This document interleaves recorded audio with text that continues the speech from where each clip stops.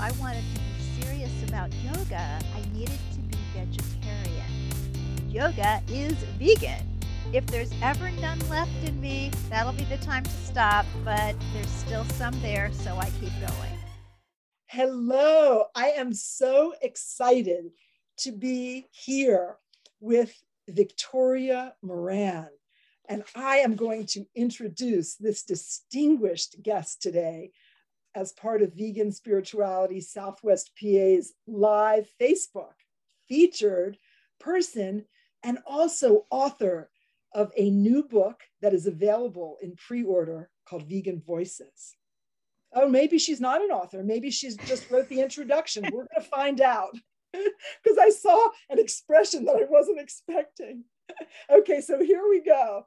Victoria Moran is listed among Veg News magazine's top 10 living vegetarian authors. She is not only living, she is more alive than most, and voted PETA's sexiest vegan over 50 in 2016. Victoria has written 13 books, including The Love Powered Diet, Main Street Vegan, which was the first book I knew about when I met her at a NAVS conference a few years ago, more than a few years ago, and the international bestseller, Creating a Charmed Life.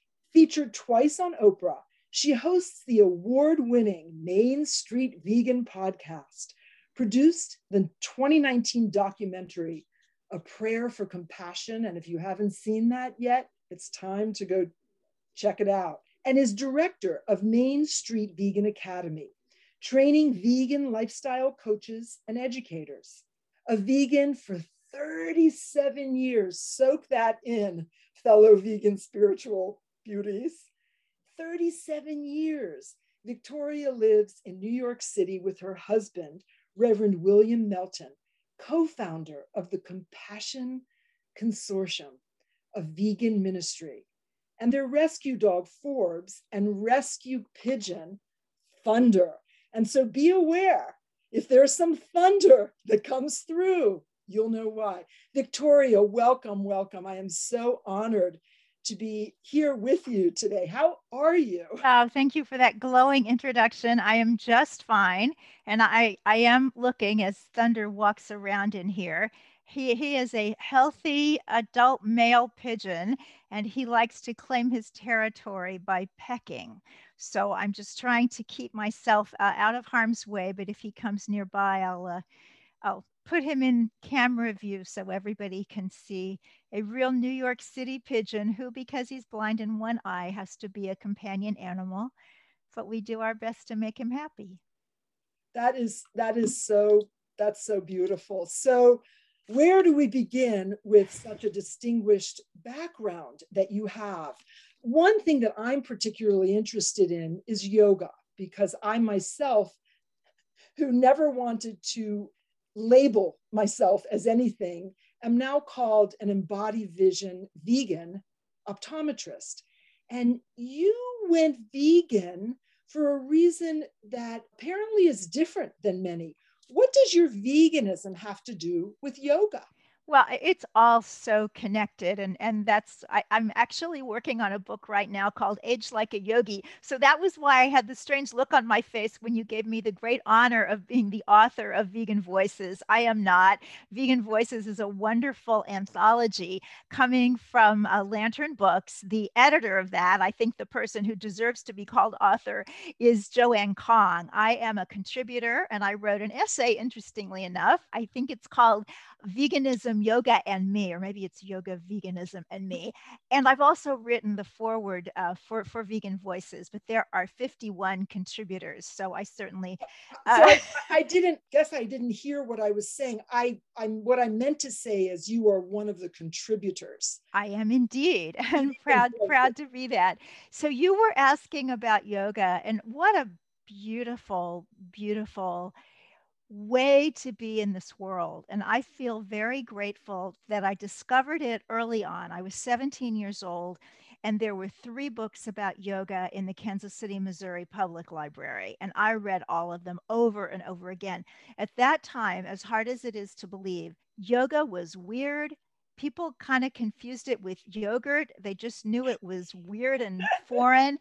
And so for me, as a kid who always thought that everything I had been brought up with was just a little bit too small for me, I loved it. Plus, I was a kid who had never liked physical activity. I was always a reader. I liked thinking and deep conversations and heady lectures. So the idea that I could actually bring my body along and that there was this way to be spiritual that included the physical was just so thrilling. And those three books all said that if I wanted to be serious about yoga, I needed to be vegetarian. Now, I had heard of vegetarians because my nanny had told me when I was 5 years old that there were some people who never ate meat. And I just filed that away because I thought it was a fascinating piece of information. And then as I learned what meat was and I loved animals, it was just very confusing. I was like caught up in the system. I didn't know how not to eat them. And yet I knew I shouldn't be eating them. So yoga really took me over the edge into vegetarianism. But yoga wasn't talking about veganism, and I had not heard of veganism. And when I did, I knew just heart wise that it was right. But I sure didn't think I could ever do it. At that time, again, it seemed extremely extreme. You know, this is not when you had all kinds of non dairy milk in the supermarket. It just seemed very, very like something that somebody who was more spiritually evolved than me could do. Plus, I was a practicing binge eater. And so I would go for my binge foods late at night at the 7-Eleven, and I would read all the labels, and then I would get to whey or egg albumin, and it just seemed hopeless. But I did manage to make it to veganism after I had dealt with my eating disorder. So by the time I was 33, 1983, I did cross that line and have not regretted it for a minute. So that's really interesting. There are so many people in our culture now that have eating disorders, and how you came through that and into veganism is a beautiful story. Are you practicing yoga now? Yeah. And that's one of the things that's just really beautiful about it, that it's something that you can undertake that lasts your whole life. So I was 17 when I learned about it. 18 when I started taking my first yoga classes. I'd moved to London and there were yoga classes there. And interestingly enough, the woman who taught me, Stella Cherfas, I lost after I moved back to the States. And it was several years before I went back to England. I looked for her, I couldn't find her. Well, it turns out she was living on the continent, and I did find her a few years ago. She is now 96 years old, still teaching a yoga class at a senior center, and she lives in a fourth floor walk up. So it's a great system. It's really a great way to live your life. But anyway, I had found the yoga and I've done it off and on my whole life. And when I say done it, I'm talking about asana practice, what most people think of as yoga, you know, the shoulder stand, the headstand, the downward dog, that kind of thing. And of course, since I learned about yoga, lots of different types of that have developed. And it used to all be, you know, slow and you hold the posture. And now you've got some that are flow and some that are really fast. And there's just all different kinds for different people. But the internal philosophy that has stayed with me when I've been off with the postures or on with the postures. That belief system that's kind of akin to what you'd learn in Buddhism, kind of akin to the perennial philosophy of Aldous Huxley, you just to some of these open-minded spiritual ways of looking at life that have come to the fore during my lifetime. Yoga has always been at the center of that for me. So during the pandemic, early on, I got a message that there was a 200-hour yoga teacher training being offered by a beautiful place in Florida, the Ayurveda Health Retreat, and that this would be on Zoom. And I just said, sure, I'm doing that. And 51 years after I wandered into that first yoga class, I was finally being trained as a yoga teacher. Finished that, and then I just wanted more, more, more, more, more, more. So I've done a lot of training since in Ayurveda and in yoga, got certified in Raja Yoga. I'm working on my 500-hour yoga teacher registration.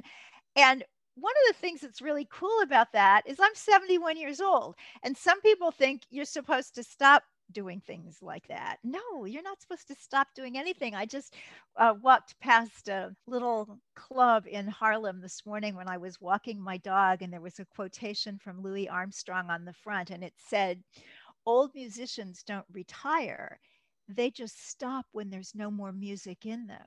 And I feel like that's what I'm going to do with yoga, with being an author, with working for the animals. If there's ever none left in me, that'll be the time to stop. But there's still some there, so I keep going. I have a sneaking suspicion that that energy is going to go with you wherever you go when you're not in this physical form. So that is so beautiful. And I have some parallel stories, which I won't share completely, but I'll just hint at, which is that I became a somatic movement therapist as, I would say, an older adult.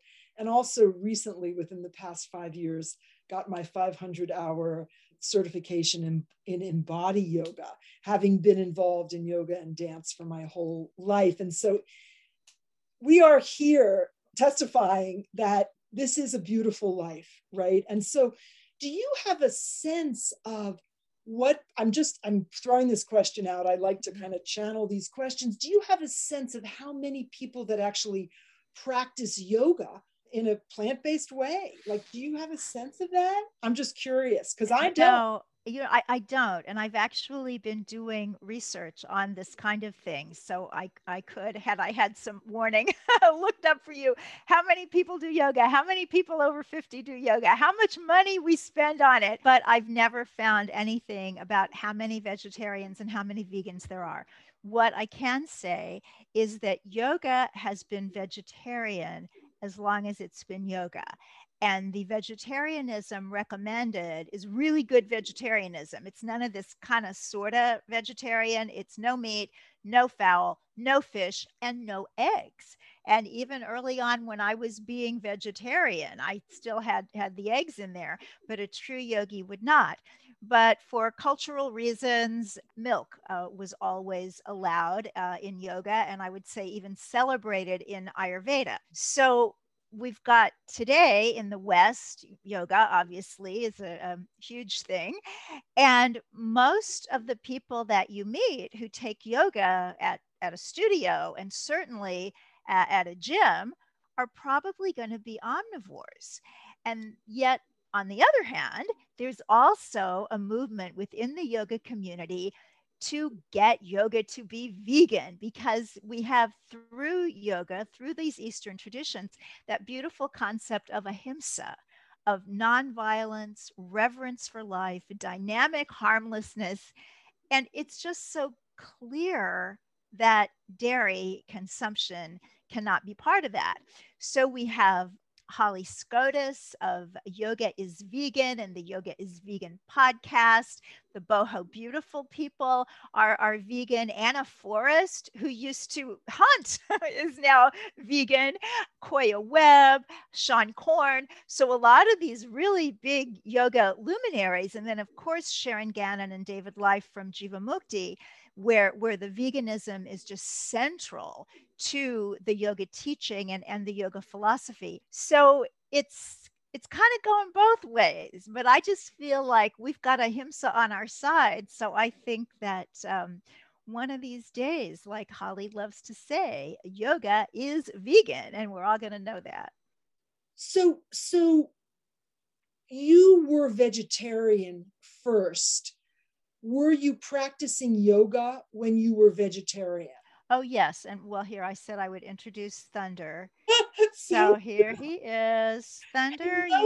Thunder, thank you for making an appearance. You are a big bird. He is a big bird. He just had his annual physical told he's very, very healthy. One day I was taking a Zoom class with the Integral Yoga Institute of New York City, and one of my favorite teachers, Chandra, was teaching, and she said, and now we're going to go into the pigeon pose. And about 2/3 into that, Thunder walks across the screen.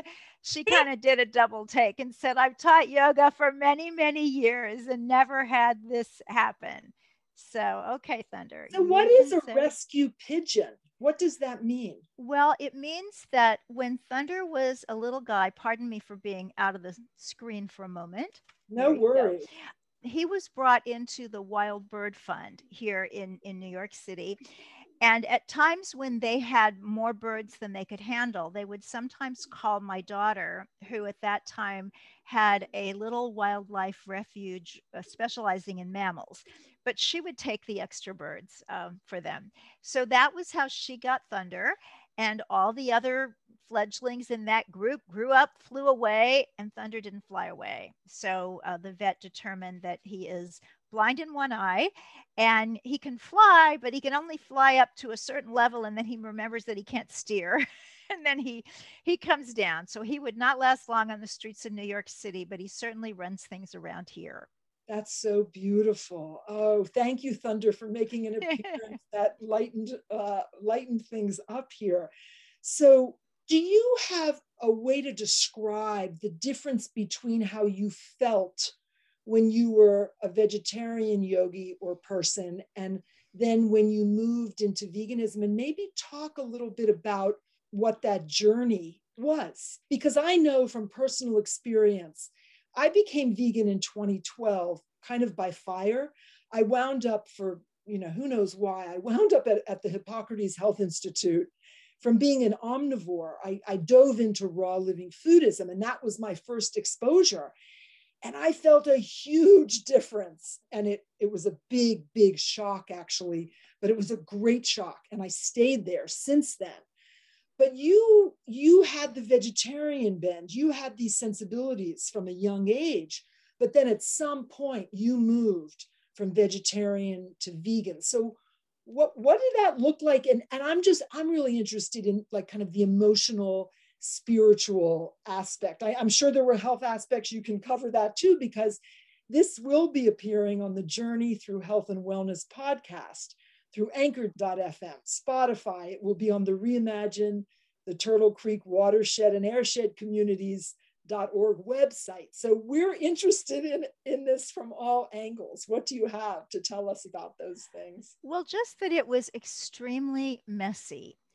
And I know that's not always what a host like yourself is looking for, but I think sometimes it's what listeners can appreciate because lots of journeys are messy.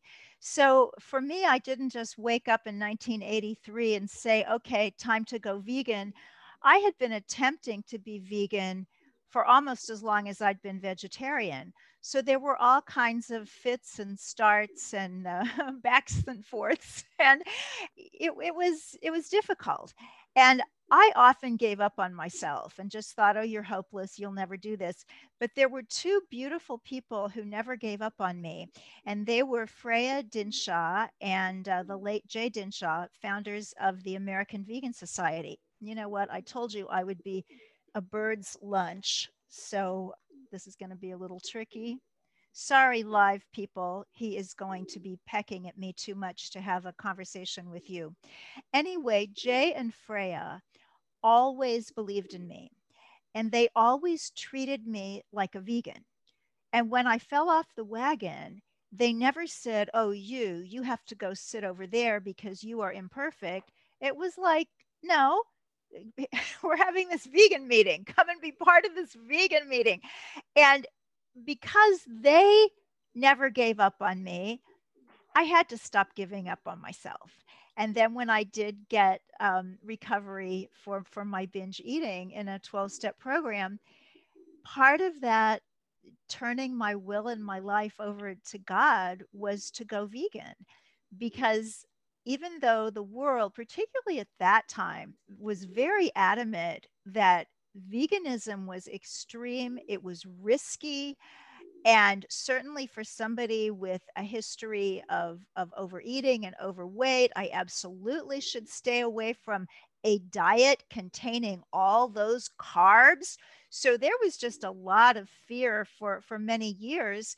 And what finally happened was I was working the 12-step program of Overeaters Anonymous, and I just had a very clear sense that if I did what those people told me to do, and if I stayed close to my higher power, I could eat in the way that my soul was leading me. And that, of course, was vegan. Now, I also thought I'll never lose another pound. I'll just always have to be an overweight person because of all the carbs and so little protein and all those things that I had been told. But to my delight, over about a year without dieting in any way, but eating 3 meals a day, because that is what I'd been told to do in my recovery program, I lost all the weight, over 60 pounds, and it has not returned. And that's been 37 plus years, which I think is, practically a record in the annals of weight loss, because most people do the back and forth. You hear people talk about that and they'll say, oh, a Weight Watchers really worked for me. A Jenny Craig really worked for me. But now I need something else that's going to work again. But in my case, change from the inside out, and eating as a vegan has been a one day at a time proposition for these many years. And physically and certainly ethically and spiritually, it's just the best thing ever. Oh, wow. So are you, would you say, a typical vegan? What does your day look like in terms of what you eat? We have thunder. We have This thunder. is a major announcement here. Yeah, thunder is a little bit of a distraction for me. I apologize for that. Well, these days I live very Ayurvedically, and I chronicle my vegan Ayurvedic life on Instagram at Victoria Moran Author. So I try to follow the Ayurvedic daily routine. And for people who aren't familiar with Ayurveda, it's the health system that grew up alongside yoga. It's considered yoga's sister science. So it's a complete medical system. Certainly in India, you can go to an Ayurvedic doctor who is a psychiatrist, a gerontologist, a pediatrician, a dermatologist, just as you would go to a medical doctor here. But in addition to its healing side, it also has a health maintenance side that is largely self care, with lots and lots of suggestions to follow.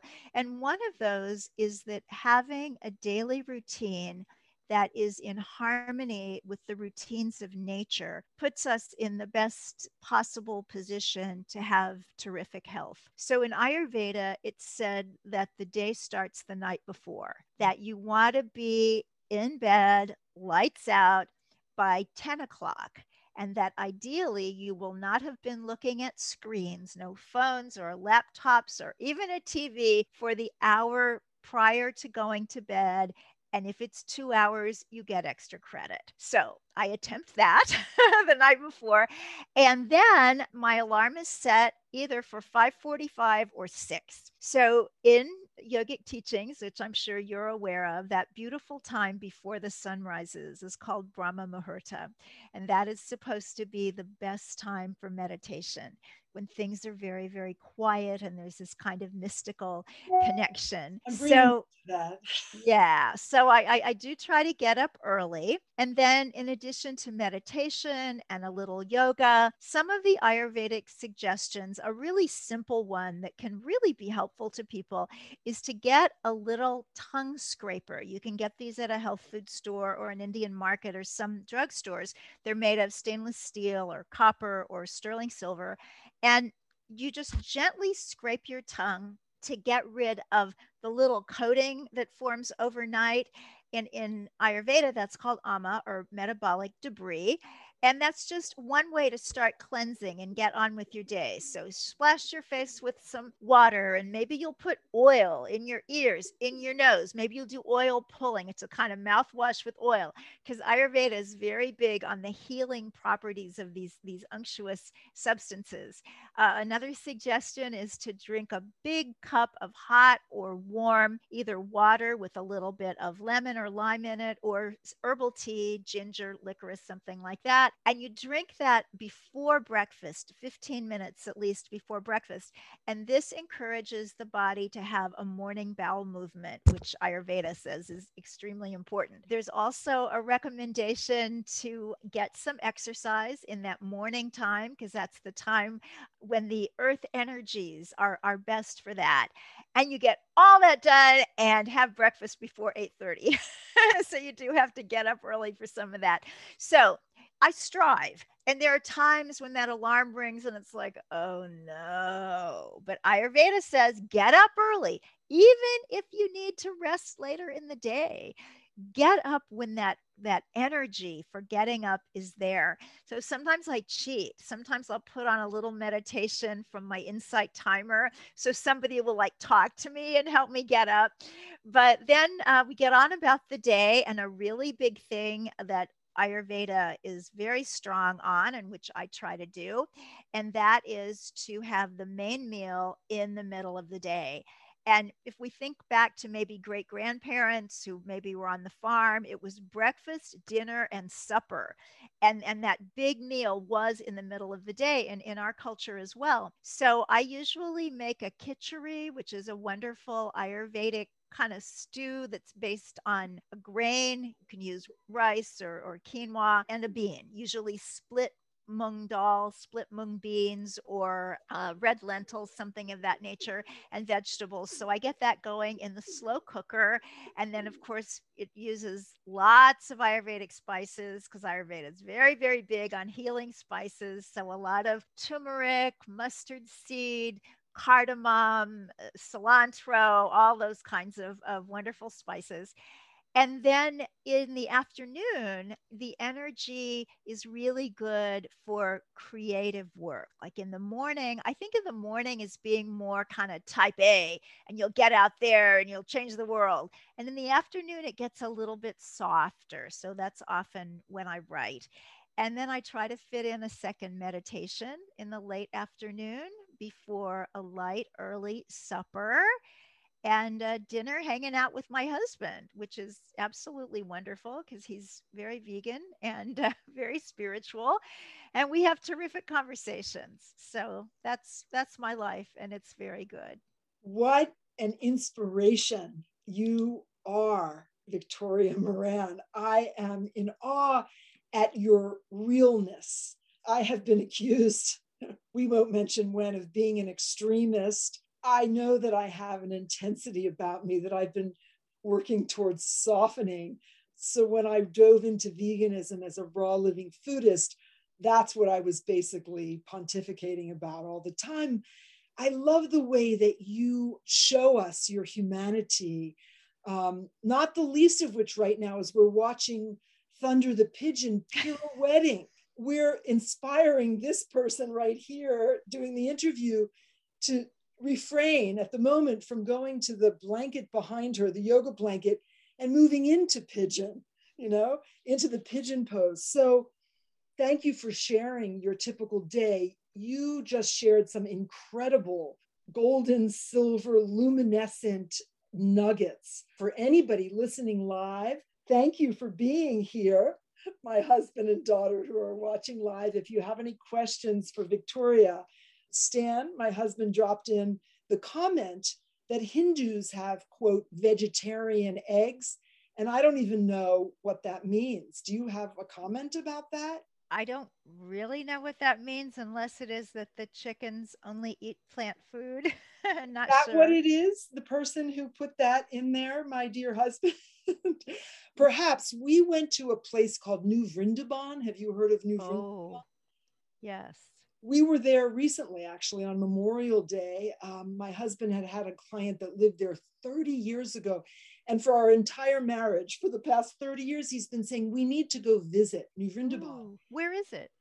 It is in West Virginia, and it is a Ooh. town of its own. I highly recommend that at some point you go there to speak your truth, because they do have milk there and they know the cows, and they got very insulted. And I'm saying this out loud to the public right now, when my husband suggested perhaps veganism.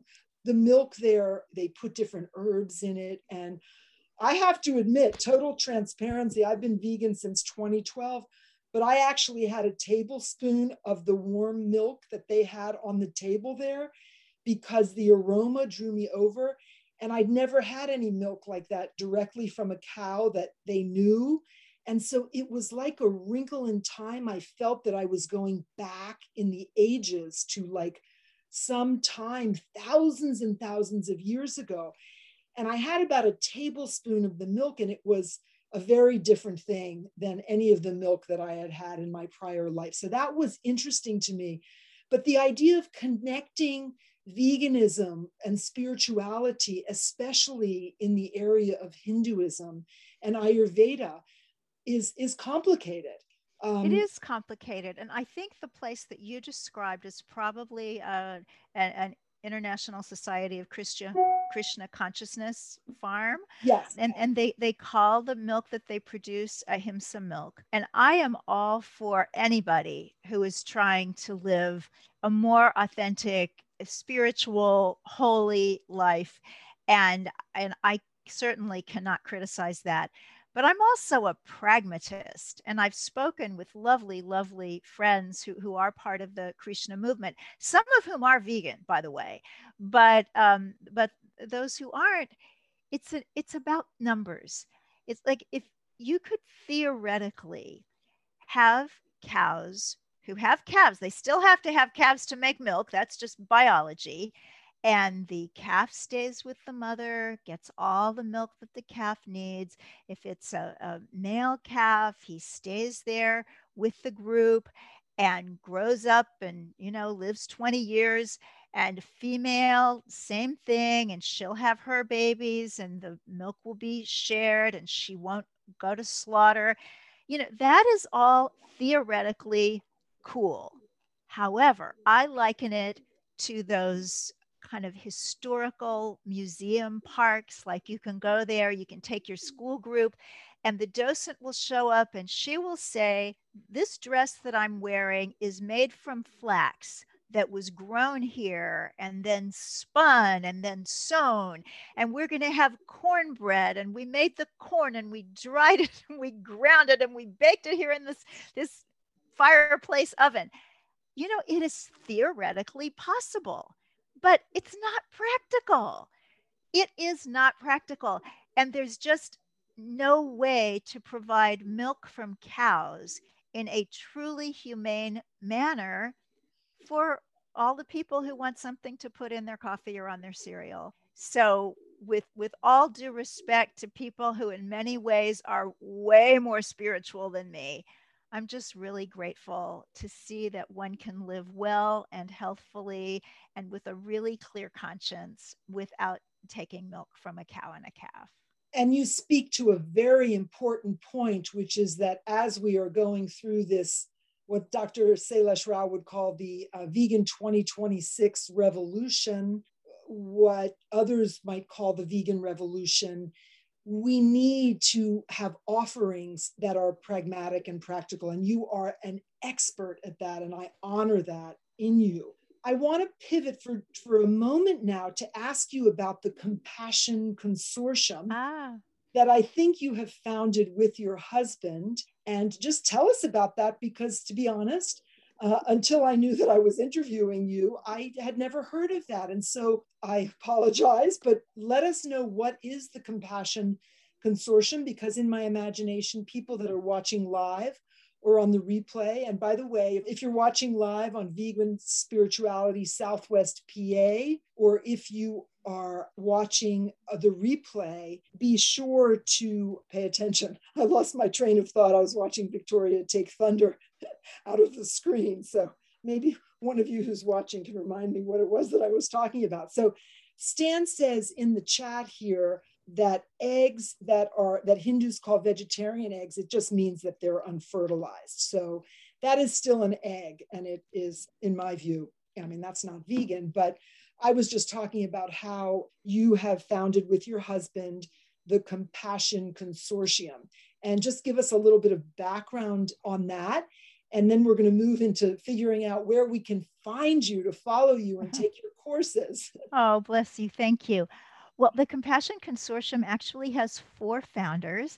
My husband, William Melton, was ordained just 2 months ago as an interfaith minister through the One Spirit Interfaith Seminary in New York City. But his dean there, Reverend Sarah Bowen, is also vegan. And another of the interfaith ministers, Reverend Erica Allison, also vegan. So we got together as kind of a Fab Four with what was actually my husband's idea to have an interfaith, interspiritual, interspecies spiritual center. So this is a spiritual home for people who need one. And it's also a spiritual second home for people who are part of a church, a synagogue, an ashram, a mosque, whatever it is, but their animal sensibilities are just not appreciated there in the way that would really nourish their soul. So we meet on the 4th Sunday of every month, 4 p.m. Eastern Time, and have a beautiful spiritual celebration that features music and prayer and meditation. We have a special guest whom I interview. We've so far had Bruce Friedrich of the Good Food Institute, Gwenna Hunter, who founded the Facebook group Vegans for Black Lives Matter. Then we had the great broadcaster Jane Velez Mitchell of Jane Unchained. And yesterday we had a beautiful, beautiful gentleman, Gopal Patel, who actually is part of the International Society of Krishna Consciousness that we were talking about. He is part of the UN Multi Faith Advisory Council. So we look at how the religions of the world and people who are not religious but spiritual see animals and see food choices and see our relationship to the planet. We also feature someone in the community, and we call that our Compassion in Action segment. And most recently, we had Reverend Carol Saunders, who's a Unity minister in Wisconsin, and who actually has come up with the brilliant idea for the Vegan Spirituality Forum and Retreat, which is going to be happening at Unity Village, Missouri, just outside Kansas City, the first weekend of October coming up. So that's something to look at as well. Wonderful in-person event for people for whom vegan spirituality is close to their heart. And then also with the Compassion Consortium, we have a book and film night, or perhaps afternoon, depending on the guest. But we feature a film or a book and bring on the author or the filmmaker to discuss that. So there's a lot going on, and a lot more will be going on. We're only a few months old, but people who are interested can find more at compassionconsortium.org. Beautiful. And Victoria Moran, we have 2 minutes left. So tell us, where can we find you? We did talk about the amazing Vegan Voices book edited by Joanne Kong that is available for pre-order now. There are 50 vegan authors, and it's so exciting. The actual launch is going to be on October 10th, and I'm honored that I will be the MC for that. That's going to be very exciting. So mark your calendars for October 10th from 1 to 2:30 p.m. You can go live in Providence, Rhode Island, or you can be virtual. But Victoria, how do we find you in the next minute? Okay, mainstreetvegan.net. And if somebody could drop that in the chat in the Facebook page, mainstreetvegan.net, to find Victoria and other ways. And also, I do invite people to Instagram, Victoria Moran Author, because especially if you're interested in Ayurveda, it's a growing daily report of one person working on being happier, healthier, and more effective. Victoria, thank you so much. I'm all lit up now. I'm full of Ayurveda. I'm full of beautiful wisdom from all of the years of your travels. And it was so wonderful. I would love to have you back at some point so we can expand on some other parts of yoga and other topics that we didn't have a chance to go through completely. But thank you so very much. And if you're watching this on the replay on Facebook, please ask questions of Victoria. We will be sure that she gets back there to answer them. Follow her on Instagram, follow her on Main Street Vegan, and all of you have a wonderful, tremendous day. I'm going to say bye-bye and namaste.